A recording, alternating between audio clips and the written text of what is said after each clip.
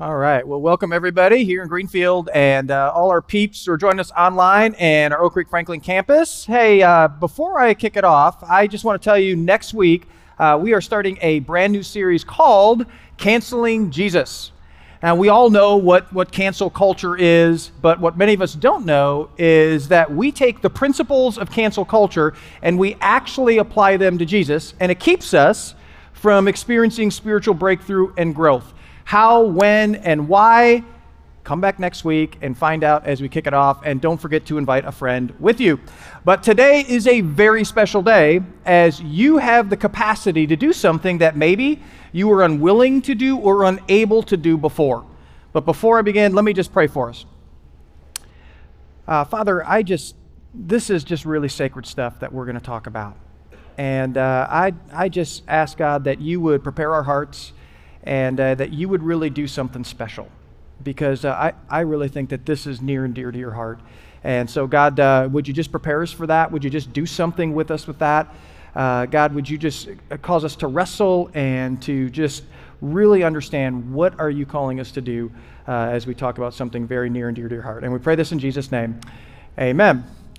All right, how many of you have had someone in your life tell you that you can change the world? Maybe you told your kids that. Let's be honest with you. How many of you had someone tell you that? Yeah, now, listen, I don't want to be negative Nancy to anyone, but I would bet nobody here, including me, is going to change the world personally. I mean, there are a few people who we could say have changed the world. I mean, you got people like Mother Teresa and Billy Graham and Steve Jobs, just to name a few. But I don't want to burst anyone's bubble here, but I don't think any single one of us on our own is going to change the world. But here's the good news. You might not change the world, but individually, you can change a life. That there can be a person that is better off, that is different because you stepped up and you did something and it impacted their life for the better. I just kind of think about this whole idea that we have the ability to impact and influence someone's life like that. And I don't know about you, but you just think about that. I don't know, that just kind of grabs my heart. In the New Testament book of Acts, we see what the early church looked like when it started. And in the passage that we're going to look at today, this is what many people think is the template for what the early church, what the church should look like. In fact, I heard one person say that this is what the church looks like at its best. Here's a part of that passage. Acts chapter 2, Luke writes this. He says, all the believers were together and had everything in common. They sold property and possessions to give to anyone who had need. Now, some people have interpreted that passage to mean that we shouldn't have nice stuff. That if you have nice stuff, that you don't really love God. I'll be honest with you, when I first became a Jesus follower, I really struggled with this. I was thinking like, well, okay, I mean, I probably shouldn't have nice clothes, which I know some of you are thinking like, well, you got that one right, Mark. You shouldn't have nice clothes. You shouldn't go on nice vacations. I've joked about this in the past here before. I was like, maybe Santa Claus will deliver me a red Corvette convertible or a Shelby Mustang manual, just in case you're thinking. But I'm thinking, well, if I got something like that, I mean, I'm like, I'd feel guilty if I had something. Now, this is not saying that you can't have nice stuff and follow Jesus, because when we see in the Bible that there were people who had nice stuff and they followed Jesus. But notice what it says. It doesn't say that they sold everything. It says they sold extras. But what it is saying is that our attitude and posture towards people of the faith should be that they are your family. Not like your family, but they are actually your family. Time and time again, Jesus and the writers of the New Testament would say, he is my brother. She is my sister. That we have a bond with them because of what Christ has done for us. And when you see a family member in need, what do? Well, we don't feel pity on them and just kind of sit back and just watch. We don't just think about wishing or hoping that something changes in their life. We don't say, well, I'll pray for you. What do? We actually do something about it. This is why this is why the early church, this is why they would see a need and we read about it, then they would respond to that need. Now, let me ask you, who do you think they took their cues from? Now, just a little church trivia tip for you. When you get asked a question in church, 99.9% of the time, the answer is Jesus, okay? So if you say Jesus, you're like, okay, you're most likely going to get it right. They took their cues from Jesus, that Jesus is the entire inspiration for the book of Acts. It was like, you read that they would do something and you're like, well, why did they do that? Look back and look at the life of Jesus and you'll get the answer exactly why they did it. One of the last things that Jesus taught in the Gospel of Matthew. And this is one of those things that when we read this, if we read it at face value, and it was meant to be read at face value, that when we read this thing as it's meant to be at face value, it creates tension, and it creates this, what do I really do with that? And we should wrestle with it and all that stuff, because what Jesus tells in this last part of Matthew is he tells a story of two types of people that are going to stand before God. And that God's going to divide them into sheep and goats. Now, here's what's interesting about this. In the Middle East, it is very difficult to tell the difference between sheep and goats. In fact, here's a picture of sheep and goat. And like I said, from a distance, it's very, very difficult to tell the difference because they're the same size, they're the same dimension. But Jesus is going to tell us one of the ways that we can tell the difference between the two. And so Jesus kicks it off and he says, hey, on my right are sheep. And the sheep are like, what? Okay, how did we get here? I mean, this is the place we wanted to be, but how did we get so close to you?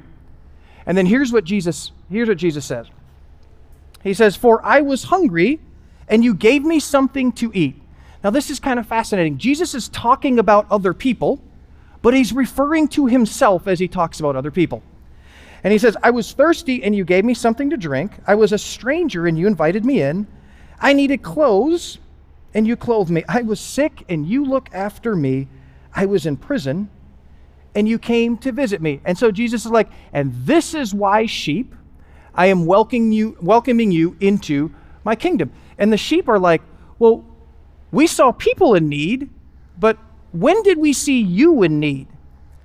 And then here's how Jesus replies. The king, who's Jesus, will reply, truly I tell you, whatever you did for one, in other words, how you responded, how you took action, whatever you did for one of the least of these, and least of these just means people who are in need.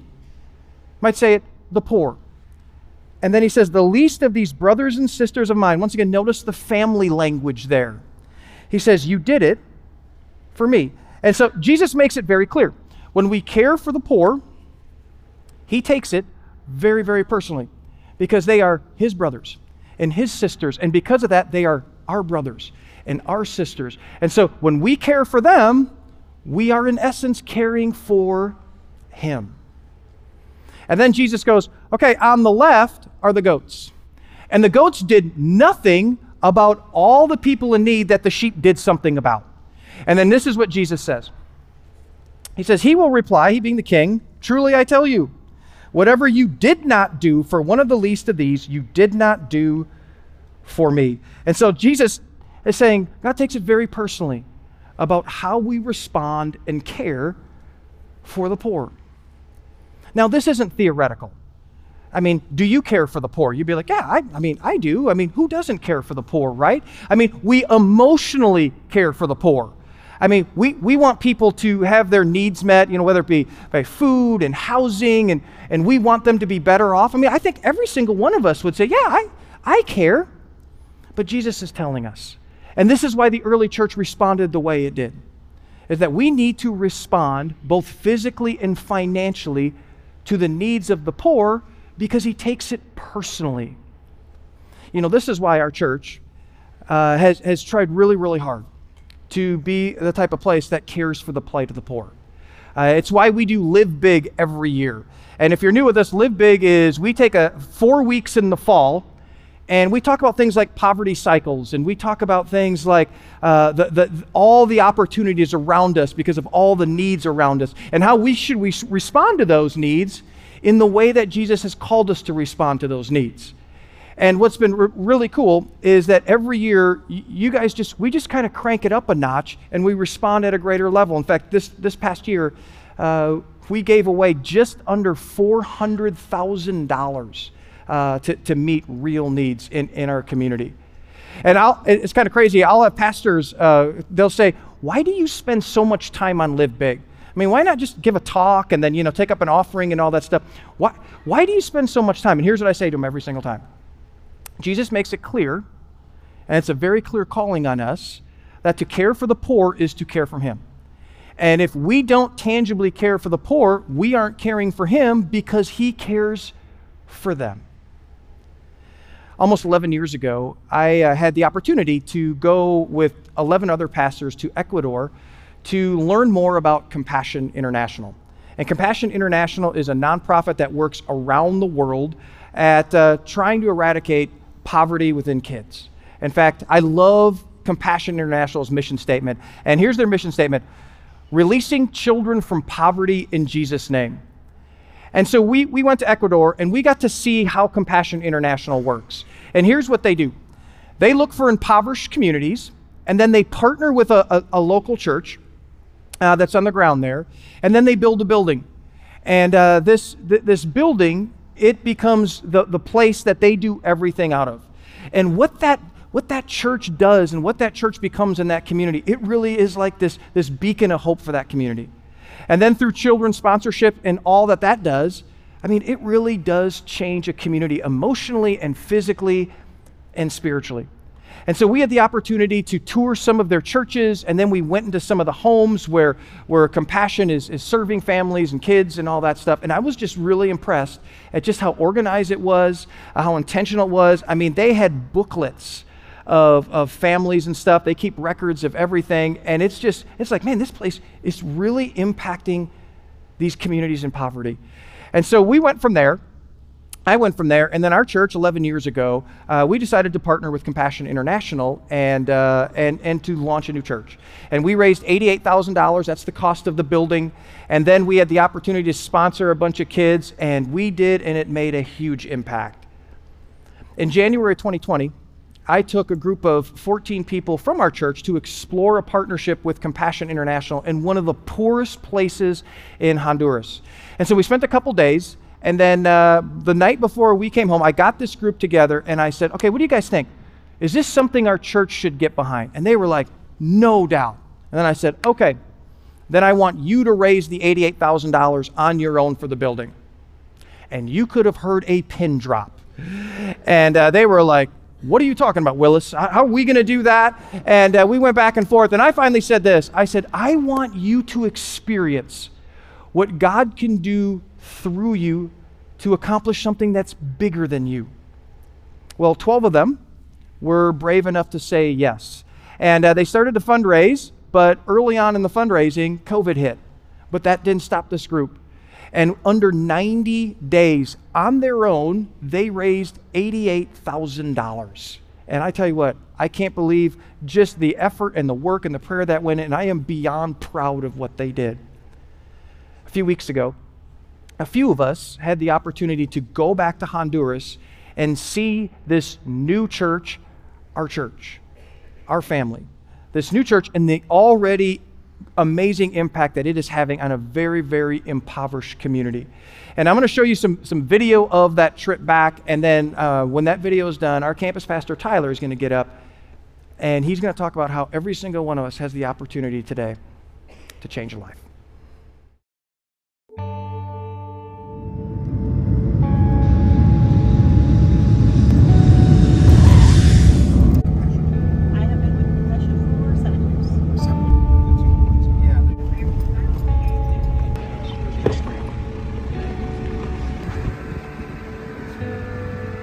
Okay, so I'm actually standing at the property of where the church is. Now here's what's kind of cool. Actually, this is the second piece of property. They actually had another piece of property, but something happened that fell through. This one opened up, and actually talking to the pastor and stuff, it's kind of neat.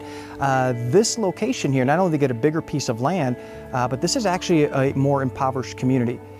Now, when you think about the buildings, it's kind of neat because they're all laid out pretty similar in how Compassion does it, and it's so efficient, and it really allows them to serve a couple hundred kids. And so, like right behind me, this is the auditorium where they do church. And not only where they do church, but they do a bunch of trainings and stuff in here for their staff that then they send out into the community and work with the different families and stuff of the kids that are sponsored. Actually, there's a training going on there right now. And we actually just had church there a little bit ago, which was unbelievable. Now, if you go over here, this is a second building. And actually, this courtyard is where all the kids play and stuff when they have recess for school. And we got to see, there was a couple hundred kids just playing around with soccer balls and different things like this. But over here are classrooms. And so this whole side of the building right here is just filled with kids in classes. And it's really neat when you just see the kids in there learning and just engaging, fully staffed by the church and through Compassion. And so they get a really good education here. And so you got classrooms, and then over here you have some storage for food. And then back over here, this is where they prepare a lot of the food. And so you go in here and they have a bunch of food that they can prepare back there for the kids, and so they can serve them lunch and different things like that. And also as they gather supplies that they send out in community, they'll store them there. And then there's some more storage over here. Now, just a couple things about this community is it's kind of fascinating. Most of Compassion church plants, they actually, most of the people that come are right by the church, meaning they're about a 5-minute walk. But this one's unique because of the poverty. They actually expanded that circle, and it's about a 15 to 20-minute walk just so they can connect with more kids just due to the poverty level here. How many kids currently attend the school? ¿Cuántos niños vienen aquí a este CS? 146 niños. 146 too. Oh, wow. Yeah, how hard was it for you to get to 146 kids, or did it grow quickly?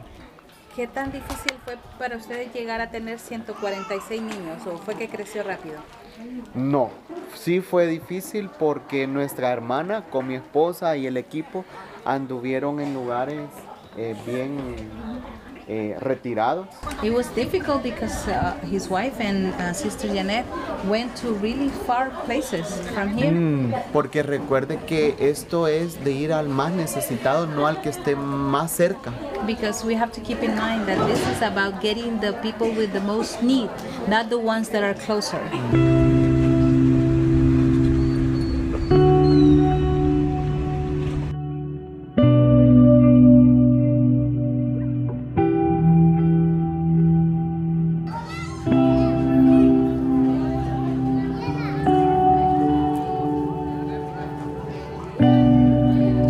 So my prayer has been, and my hope is that we would sponsor 146 kids, and those 146 kids, they're going to be a part of this church right here.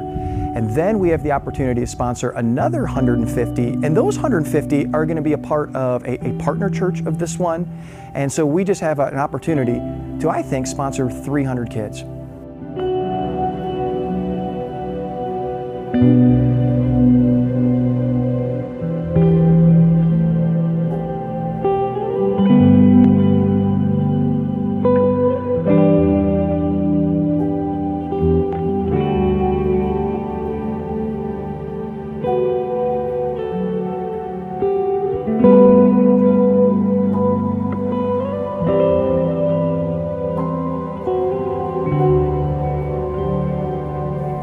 You know, when I used to hear the idea of sponsoring kids, I'll honestly be transparent with you, I used to be pretty skeptical of the whole thing.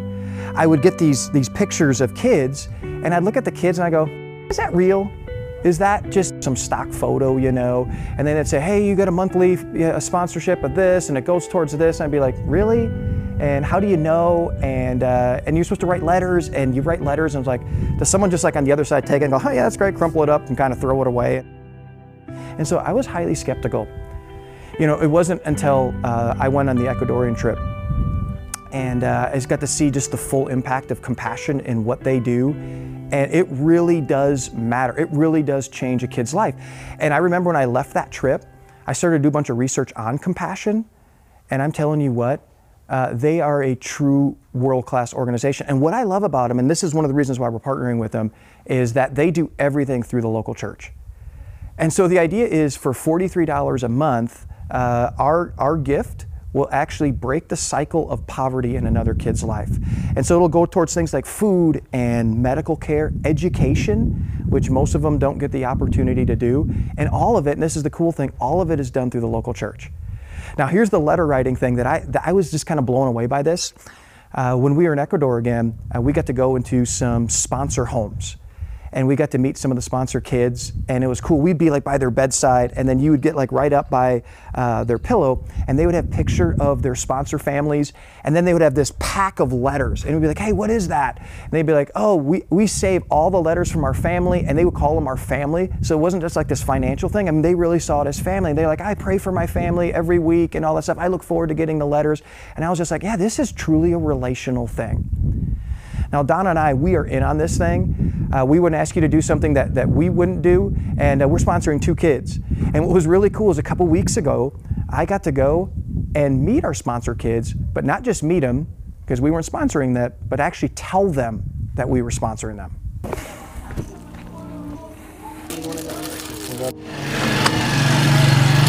How many people does it take to pump up a football? Presento a Giovanni. Están muy contentos de verte y han venido a conocerte. Giovanni, from Mark and Donna, this is for you. This is for you. Este es un regalo para A vos. gift from us to you. Es un And regalo para vos. and we are honored that we get to sponsor you. Es un honor para nosotros poder patrocinarte. Amén. Chócala.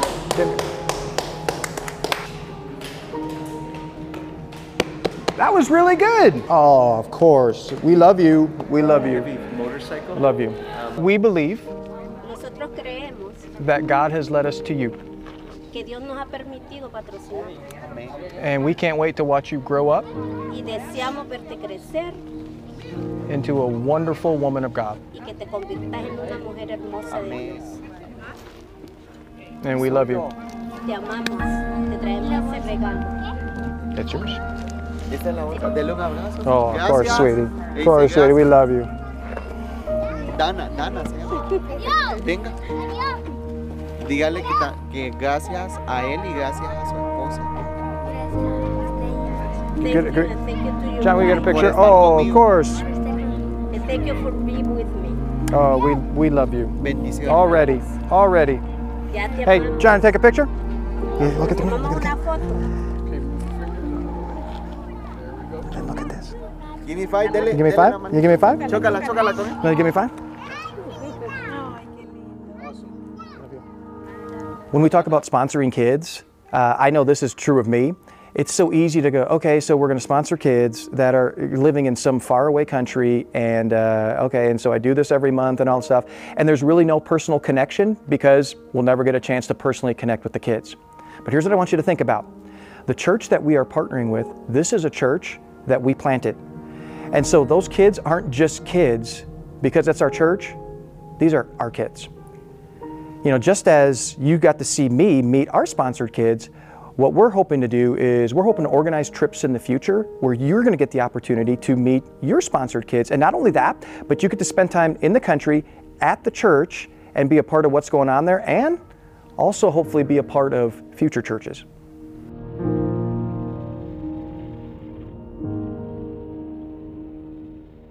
As I mentioned earlier, we get the opportunity to do something that Jesus takes very personally.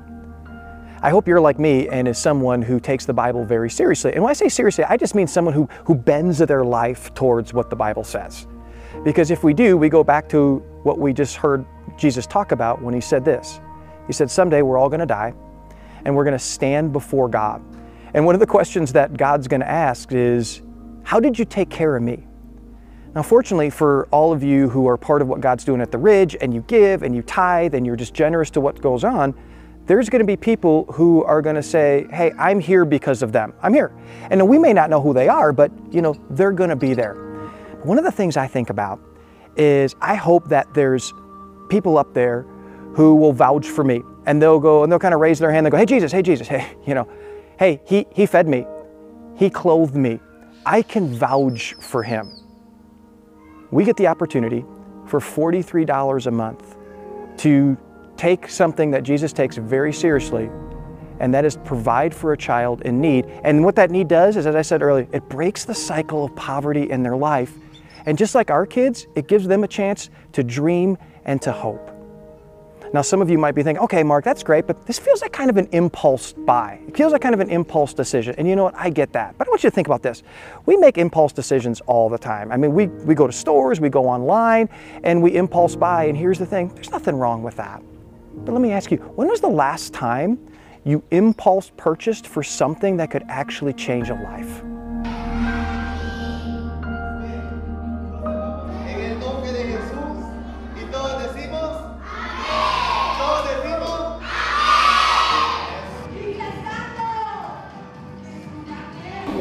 What would you like to say to your church family up in the United States? El mensaje que yo les daría, sinceramente, es decirles gracias. Que Dios provea fuerzas, que Dios provea salud, trabajo para las familias, sus hijos.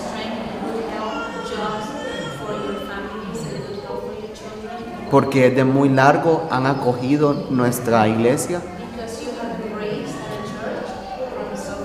para poder despertar y resucitar sueños en nuestra comunidad, en nuestro país. Nuestra oración como pastores, como iglesia, como proyecto, siempre es bendecir a nuestros hermanos que nos están acompañando para que esto avance. Que Dios bendiga la obra de sus manos, porque cada sacrificio en el trabajo que hacen hace que también se despoje de una aportación económica.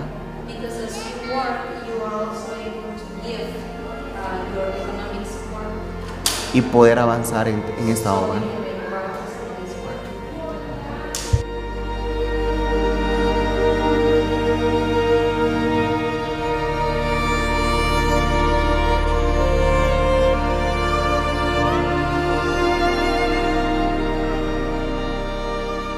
I know there's a voice in your ear telling you to disqualify everything I just said. And you know how I know that?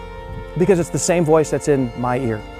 That we have a spiritual enemy that's telling us not to get on God's agenda, to not be generous, to hear stuff like this and to just shut down and ignore it and to just affirm what we're already doing in our lives. Can I just challenge you to do this? Ignore the voice and just do what God is telling you to do. You know, we can't change the world, but we can change a world by changing a life.